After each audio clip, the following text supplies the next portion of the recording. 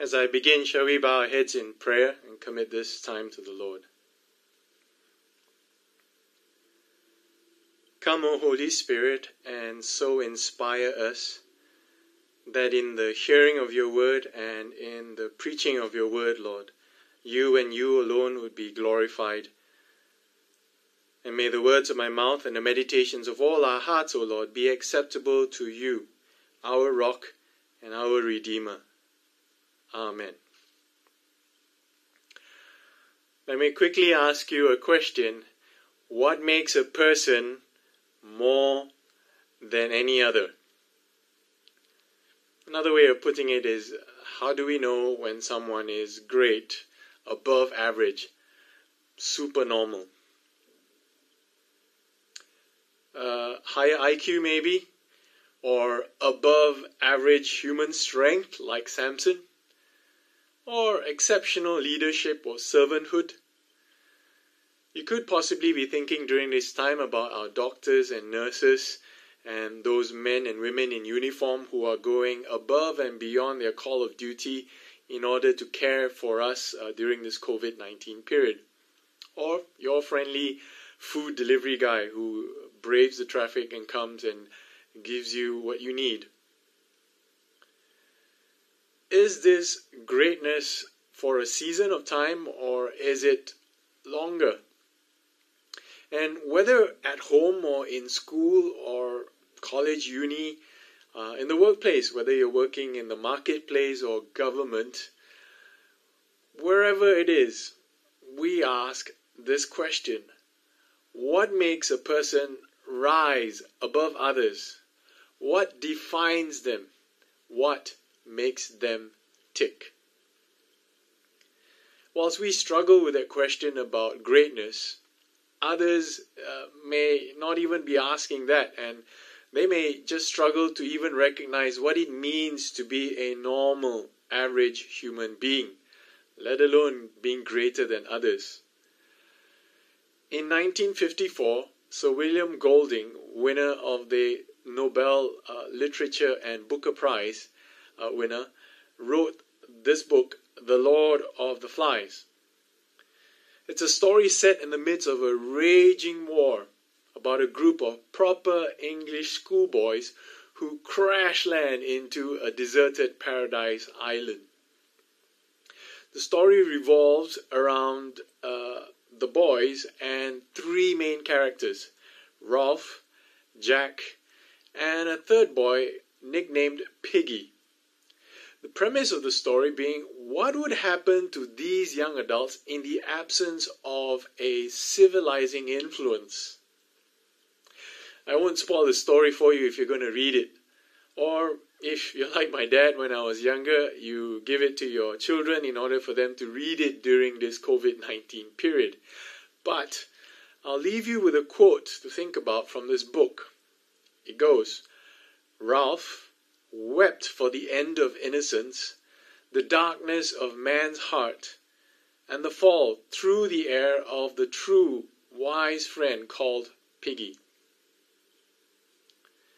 Previously, in the last few weeks before Easter, we read in the book of Joshua how the Israelites, led by Joshua, who looked to the Lord, was strong, courageous, and waited upon the Lord, conquered the promised land.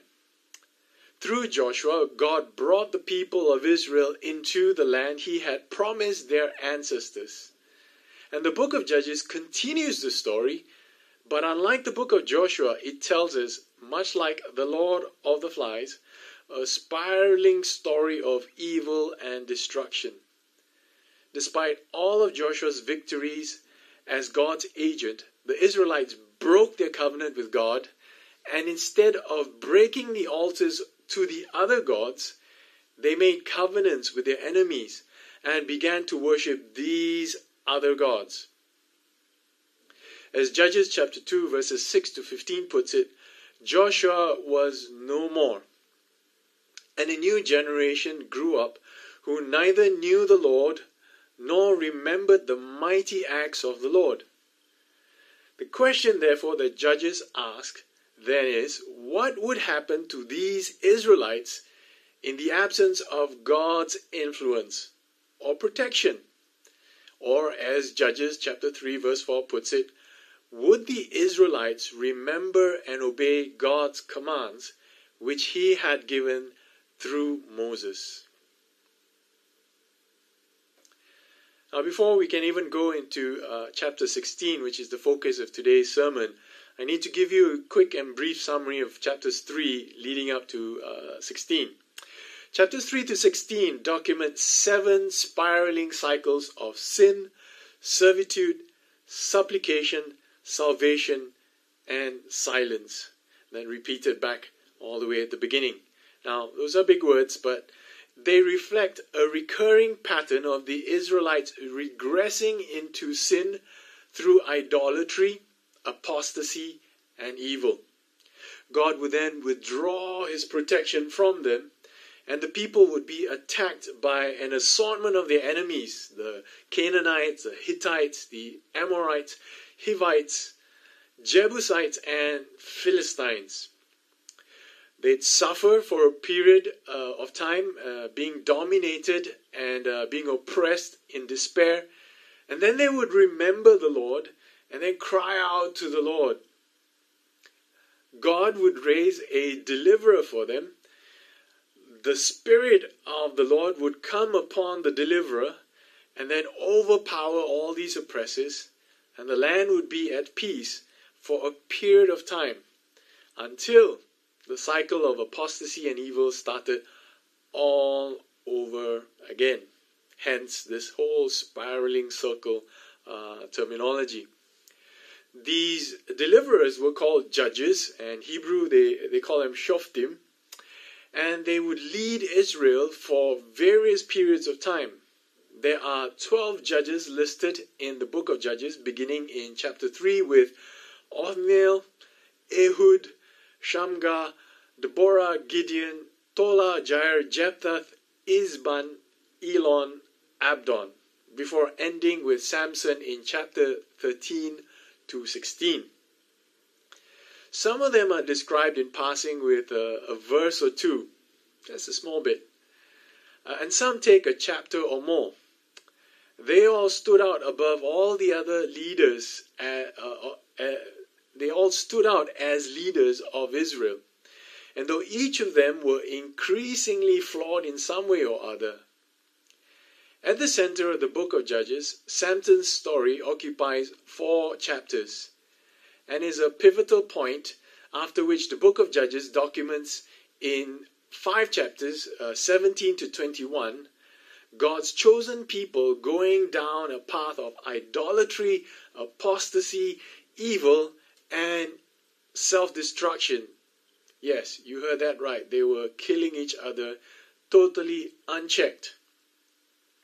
And the writer of Judges ends with a summary judgment in Judges 21 verse 25. In those days, Israel had no king. Everyone did as they saw fit. Talk about the darkness and evil of man's heart, being given free rein to do as they see fit. Now, out of all the stories of these judges, I have chosen to highlight to you the story of Samson. Why? Because Samson provides us a mirror to look at ourselves. It provides us a reflection of what makes a person more than ordinary, set above, higher, above average, supernatural if you want to call it that, and a reflection of what the chosen people of God are called to know, be, and do. So let's dive in. Let me make the first of 3 observations, and if you have the outline taken from the bulletin, you can follow there and fill in the blanks. Now, the first of the 3 observations is that Samson is a Nazirite, and he was dedicated from birth and called or prophesied to be a Nazirite till his day of death. That's what his mother essentially said. And he is in the line of all the judges written about in the book of Judges. He is the last judge. So there's a particular importance to who he is, and quite an important reflection on him. Now, Samson's birth is foretold through an angel of the Lord, an angel of Yahweh, if you want to look at that. If you look at the Bible text, you'll find that this word Lord is capitalized, which is normally an indication in the Hebrew that is Yod He Vah He, the Tetragrammaton. So this is an angel of the Lord theophany. An angel comes and speaks to Manoah. And so Samson is promised to Manoah and his wife, who is said to be barren. And they're told that Samson is to be a Nazirite, dedicated to God from the womb. So even at the point of birth, he's already dedicated to God. And you can find that in Judges chapter 13, verses 3 to 5. In that same set of verses, in verses 3 to 5, the angel states God's purpose, and it is this, that Samson will take the lead in delivering Israel from the hands of the Philistines. Samson will take the lead in delivering Israel from the hands of the Philistines. So that is his great destiny, that's his great call, and that's his identity that's being given to him. Now, does that sound familiar? Maybe think about John the Baptist, angelic theophany, barren mother, and John goes saying, make straight the path of the coming Messiah. He prepares the way. But I digress a little. Let's get back to Samson. What does it mean to be a Nazirite? So we know he's dedicated from birth and he's called to be a Nazirite. What is a Nazirite? Moses is recorded in Numbers chapter 6, verses 2 to 3, and you can read the following verses, saying three important things about the external outlook of a Nazirite. One is that he's not supposed to have a razor put to his hair. In other words, no haircuts, no shaving of the beard. He's going to be a very long-haired guy, and most of them would be wearing locks of hair. Second important one was that a Nazirite was not supposed to drink any alcohol. More than that, he was not supposed to eat of any fruit of the vine, whether it be a raisin or a grape or even fermented vinegar. And the third thing that would distinguish the Nazirite from the rest of the people was that they were not meant to touch dead bodies or no dead things. It was in a way unclean, and they were meant to keep themselves pure and separate. This is particularly difficult because it also meant that a Nazirite during the period of his vows would not be able to be close to the family if somebody passed away, even their mother or father. These were the outward signs, but the more significant spiritual discipline was to be internal, which was to keep holy, to be dedicated and consecrated to God. Once again, you can find it in Numbers chapter 6. The internal psyche of the Nazirite was to be holy, dedicated, and consecrated to God. That is what Samson was called to be. So there were strictures and disciplines that had to be observed for him to operate within that identity as a Nazirite. But did he live up to his vows as a Nazirite? I mean, what kind of a Nazirite is he? We hear nothing of Samson's growing years until in Judges chapter 14, verse 1, the writer records that Samson saw a Philistine woman. And then he tersely tells his parents in the following verses, I have seen a Philistine woman in Timnah. Now get her for me as my wife. Wow. It's a very short and brief statement to his parents. This is particularly going against God's command through Moses. Remember Moses, the lawgiver? Deuteronomy chapter 7 verses 1 to 6 says to not intermarry with these nations that they were going into, as they would cause the people, the children of Israel, to turn to idolatry and from following God. Samson's eyes were leading him down a path that would lead him astray from his dedication and consecration to God. He also, in this statement, ignores his parents' reasonable objections, showing disdain to God's commandments to honor one's parents. Now, his parents actually said, "Are there no Israelite women that you have to go after these uncircumcised Philistines?" So they objected, but he ignored it, and he insisted that they get him this wife. Now, Samson, as he goes down and approaches the vineyards of Timnah, encounters a young lion, whereupon the Spirit of the Lord comes upon him powerfully. Chapter 14, verse 6, and he tears it apart with his bare hands. I mean, the Bible is quite graphic there in saying that, it's like tearing a goat apart. I just imagine KFC chicken just being torn apart. But this is the first implicit sign that the writer marks Samson as more than a normal human being in strength, supernatural if you would like to call it that. And upon returning to the dead carcass of the lion, because Samson is going to and fro between Zorah in the highlands to Timnah down in the valley where his future wife was to be, Samson finds a swarm of bees and honey in this dead carcass of the lion. And he scoops it up with his hands and proceeds to eat it. Now remember, a Nazirite is to not touch or go near anything dead. Not only does he kill the lion, touch the dead body with his bare hands, but he also eats the honey from the dead carcass. Now this would be viewed as ritually unclean, and would have therefore made him unholy according to Leviticus chapter 5 verse 2, again as prescribed by Moses.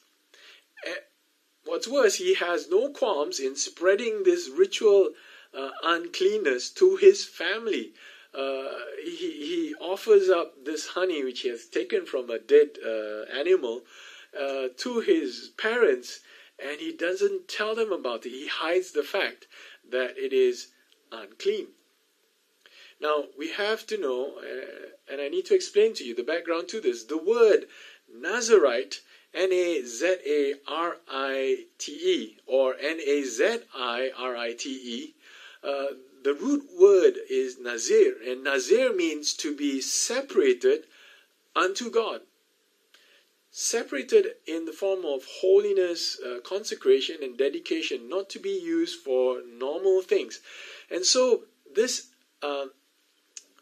act of consecration and separation to God would often involve celibacy.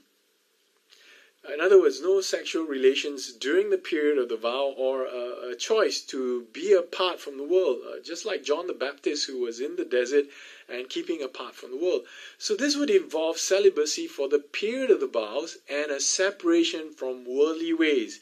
Yet, we see Samson pursuing the lust of his eyes and the lust of the flesh with his Philistine wife, the prostitute, and eventually Delilah. 3 women. Not only that, when he is trapped or caught, he would use his gifted strength to salvage his wounded pride when he lost his bet, or get himself out of a problem. Samson steals from the Philistines, he's vengeful, and he triggers a chain of events that eventually lead to the death of this Philistine wife and his father-in-law by fire. And he continues to commit these acts of violence and murder, defeating with a donkey's jawbone 1,000 men seeking to capture him.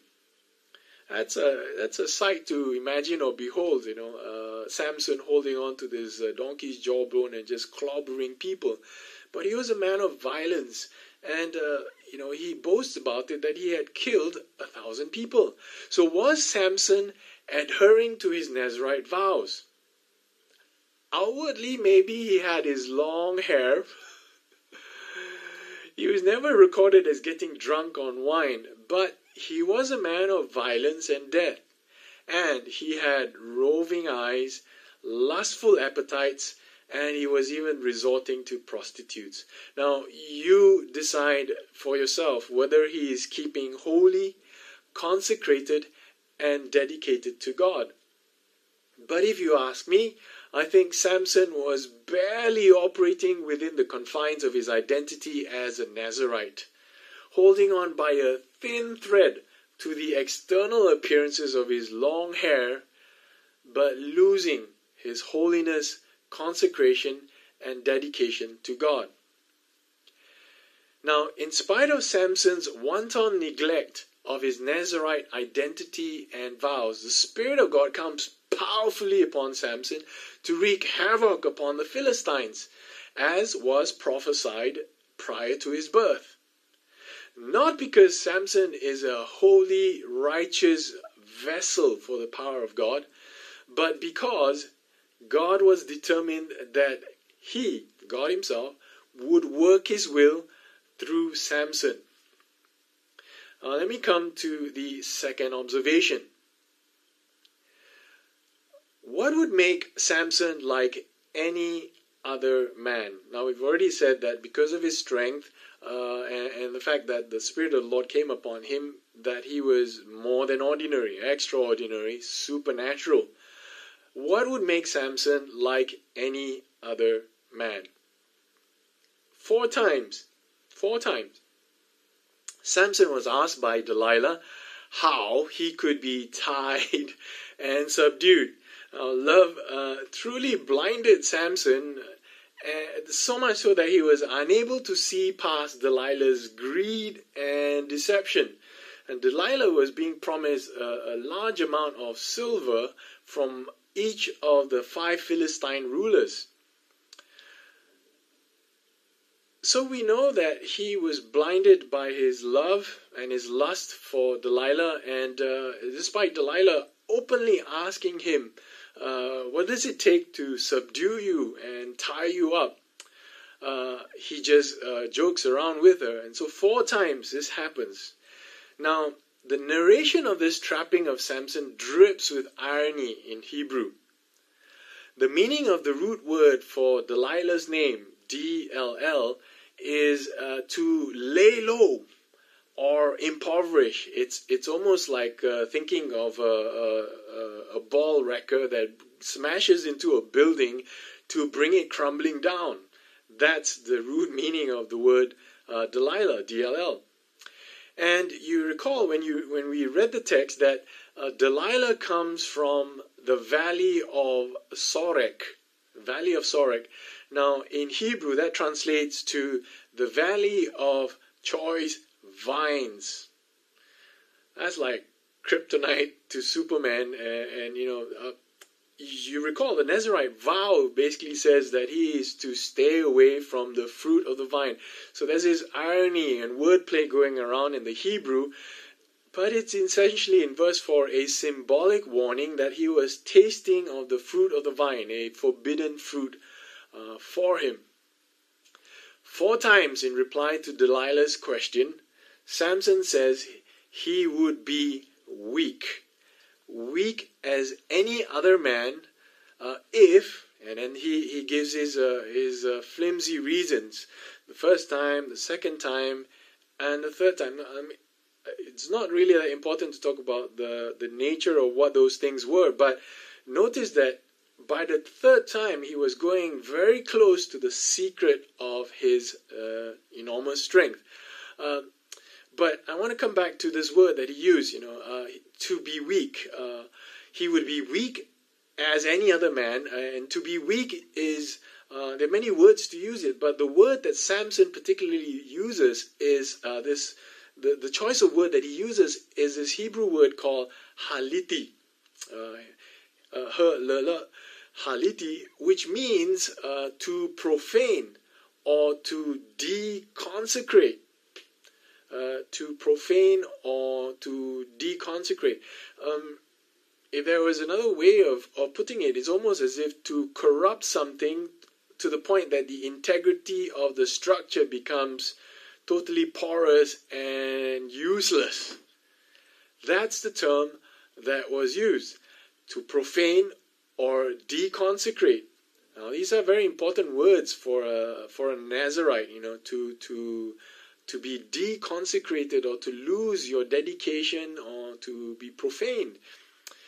And what is most sad about this is every time he falls asleep, then he wakes up and then he has this thing going on. And the fourth time, when his hair is finally shorn off and all the locks are gone, 7 locks of hair that he had is gone. What is most sad about this story is that when his locks had been cut short, Samson did not know that the Lord had left him.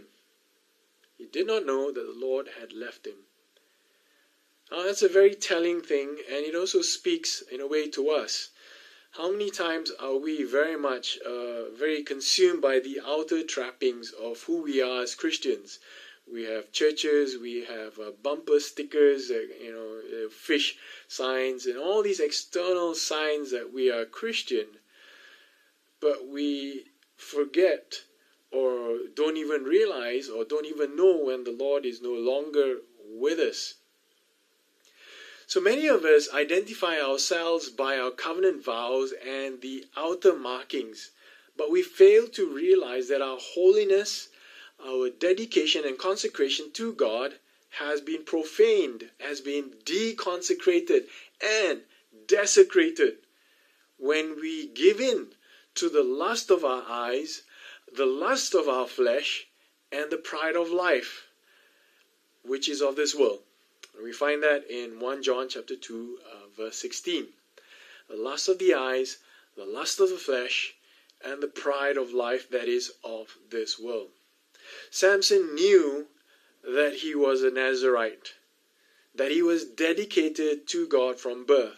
We know this because in the 4th time when he finally reveals to Delilah what it takes to subdue him, to make him like any other man, he admits, he says, I'm a Nazirite, I'm dedicated to God. That's the source of his strength. So what made him different from others was partly his strength. But if you scan chapters 13 to 16, you will find that Samson's supernormal strength comes only when the Spirit of the Lord comes upon him powerfully. It is not inherent or latent in Samson, but it is poured into him by God. The source of that strength, therefore, was the Spirit of God that was linked to him by that covenant vow of dedication to God. You take away that relationship from Samson, and he was weak like any other man, alone, without God. This brings me to the third observation, and I've titled it Samson's Last Prayer. You find this in Judges chapter 16, verse 28. But before I go into that prayer, did you notice, maybe if you had read chapter 13 to 16, you would have noticed that Samson is only recorded as praying to the Lord twice. In all these 4 chapters, he prays twice. His first prayer is recorded in Judges chapter 15, verse 18, when he prayed that he would live and not die of thirst. Having killed 1,000 men, he was parched, and he says, having done this wonderful, miraculous thing to me, are you then going to let me die of thirst? It was rather crude, if you ask me, that prayer. His other prayer is here in Judges chapter 16, verses 28 to 30. And this is when he prayed, Lord, sovereign Lord, remember me. Please, God, strengthen me. And then the prayer continues asking for vengeance and for strength, really, to take revenge on his people. In this prayer, Lord, sovereign Lord, remember me. Please, God, strengthen me. He uses 3 terms for God. The first one, Yahweh, like I mentioned earlier on, capital L-O-R-D, Y-H-W-R-D, capitalized, which in the Hebrew is translated Yod-He-Wah-He, the Tetragrammaton, Yahweh. But the other word, Sovereign Lord, is translated in Hebrew Adonai, Yahweh. And the last one that he used, please God, Elohim, Elohim Hazak, God Elohim strengthen me. So he uses these three terms. It's an appeal. It's almost in the same way that you call out to a person at the depths of your despair, and you're just seeking out.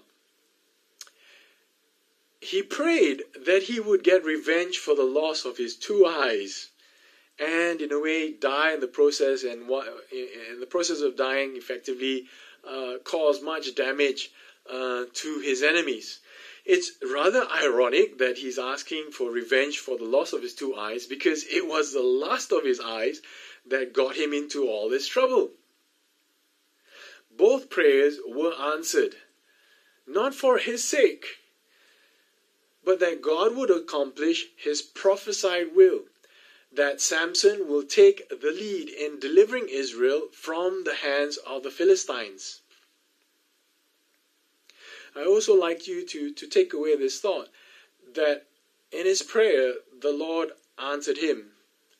Many times, we have this covenant availability to God, but we never call upon him in prayer. So I hope that you will heed this call that Samson does to pray. Now, I did say earlier on that Samson provides us a mirror to ourselves. Do we see ourselves in Samson and in the people of Israel? We are all called by God to be a royal priesthood, a holy nation, set apart to be God's precious possession.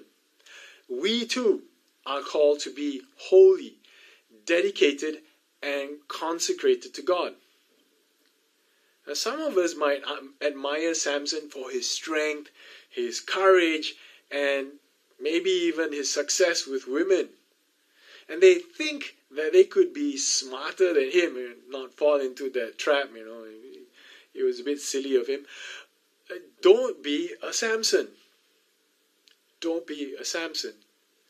Samson was birthed by God, dedicated to God at birth, purposed to do God's will, and yet constantly rejecting that special relationship, identity, purpose, and calling from God. And instead, exploiting these God-given gifts for selfish gain. How many of us are like that? Samson's story ends the 7th cycle of sin and apostasy in the book of Judges. And the nation of Israel continues its ever-tightening cycle of apostasy, idolatry, evil, darkness, death, and sin that ends with the summary judgment of Judges chapter 21 verse 25. In those days, Israel had no king. Everyone did as they saw fit. There's another judge who, like Samson, was persecuted and died at the hand of his enemies. He too destroyed the enemies of his people at his death. While the world was in sin and rejected God, all were living under the oppression of sin, death, and evil. God sent a deliverer.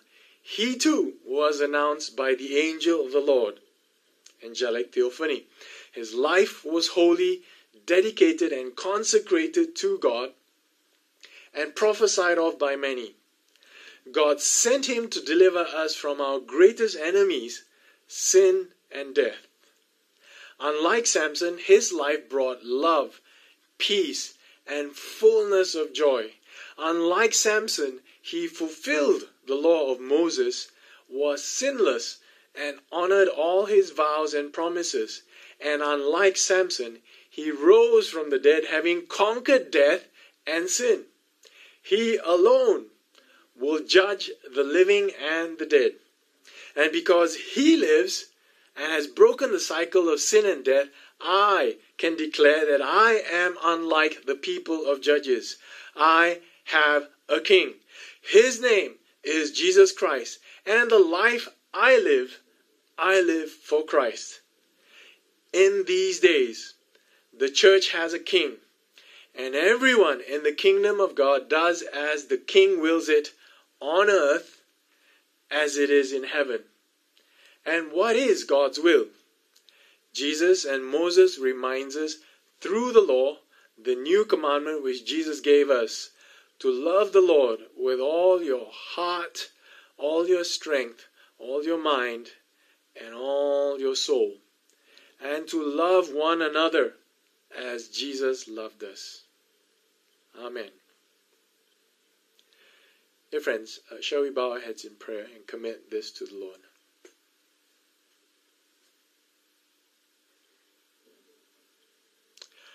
Lord, Sovereign Lord, remember us. Please, God, strengthen us to follow our Lord Jesus and overcome our tests and temptations. Help us to remember you and honor you in all that we do. We ask this in the name of Jesus Christ, our Judge and our King. Amen.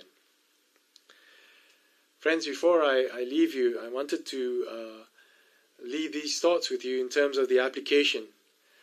I want you to go back and remember that you are born of the Holy Spirit. You are birth of God.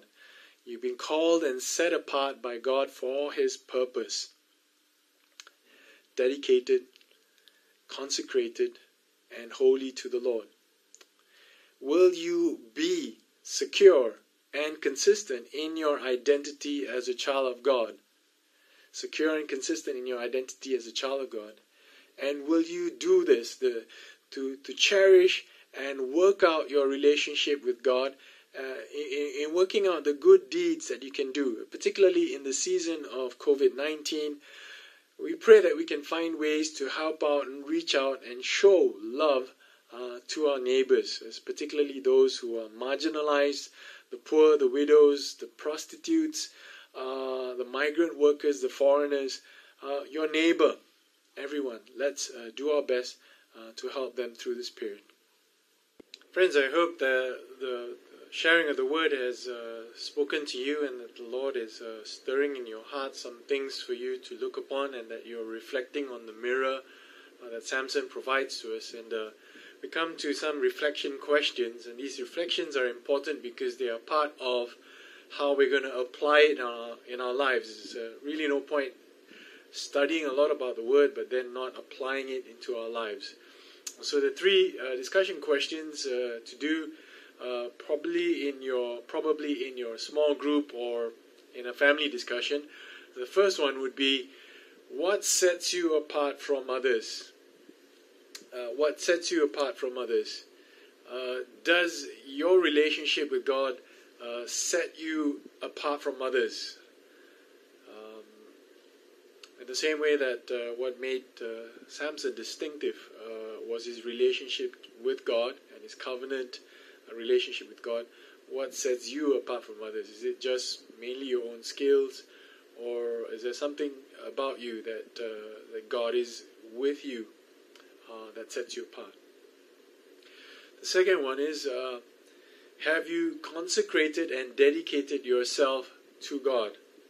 Have you consecrated and dedicated yourself to God? This is a question about holiness, and you know, for Samson, we know that he became deconsecrated and lost his relationship as a result of his failure to maintain this holiness, dedication, and sanctification or consecration to God. So, have you consecrated or rededicated yourself to God? And the third question, how are you using God's gifts and provision for you to fulfill His purpose and will? Samson made the unfortunate mistake to use all God's gifts to him for his own selfish purposes. His strength, his leadership, his courage was skewed towards what he wanted rather than what God wanted him to use it to. Either way, God would still use him. But how are you using God's gifts and provision for you to fulfill his purpose and his will? And again, particularly in this period of COVID-19, how will you use your gifts towards achieving God's will? I hope it's not retreating into your home, setting out all your nice barriers and protecting your self-interest, but considering the needs of others. I pray that you will find time to do this, and I pray that the Lord also will bless you in this endeavor. Hey friends, let us prepare our hearts to sing the song of dedication. In the darkness we were waiting, without hope, without light, till from heaven you came running. There was mercy in your eyes to fulfill the law and prophets.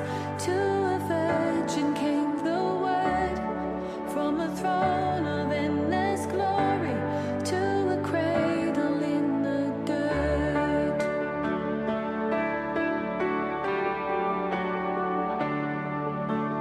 Praise the Father, praise the Son, praise the Spirit, three in one. God of glory, majesty, praise forever to the King of Kings.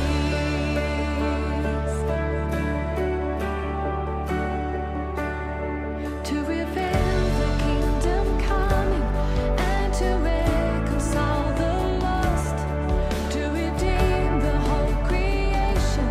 You did not despise the cross, for even in your suffering you saw to the other side, knowing this was our salvation.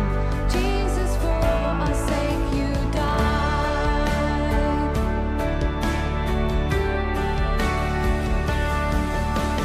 Praise the Father, praise the Son, praise the Spirit, three in one. God of glory, majesty, praise forever to the King of Kings.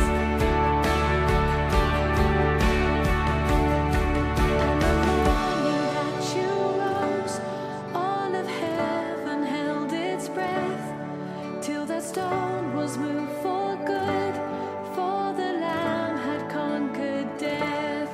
And the dead rose from their tombs, and the angels stood in awe, for the souls of all who'd come to the Father are restored. And the Church of Christ was born, then the Spirit lit the flame. Now this gospel truth of old shall not kneel, shall not faint. By his blood and in his name, in his freedom I am free. For the love of Jesus Christ, who has resurrected me.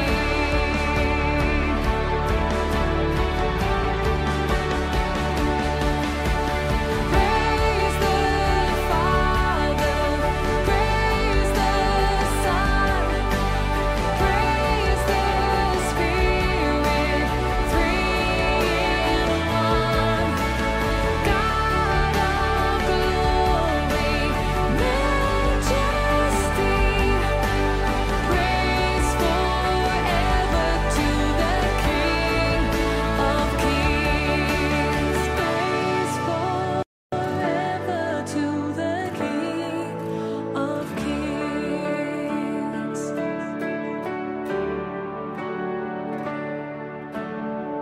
Brothers and sisters, let us close this time in prayer. Let me offer you a moment as you close your eyes to speak to the Lord as to how He has spoken to you through the liturgy the scriptures, the exhortation, and also the songs and hymns. Let us pray. Brothers and sisters, go forth from here as a risen people. Follow your King who goes before you, and know that as a church we have a King. Go forth therefore to do His will, to love the Lord your God with all your heart, strength, mind, and soul, and to love one another as our Lord Jesus Christ taught us.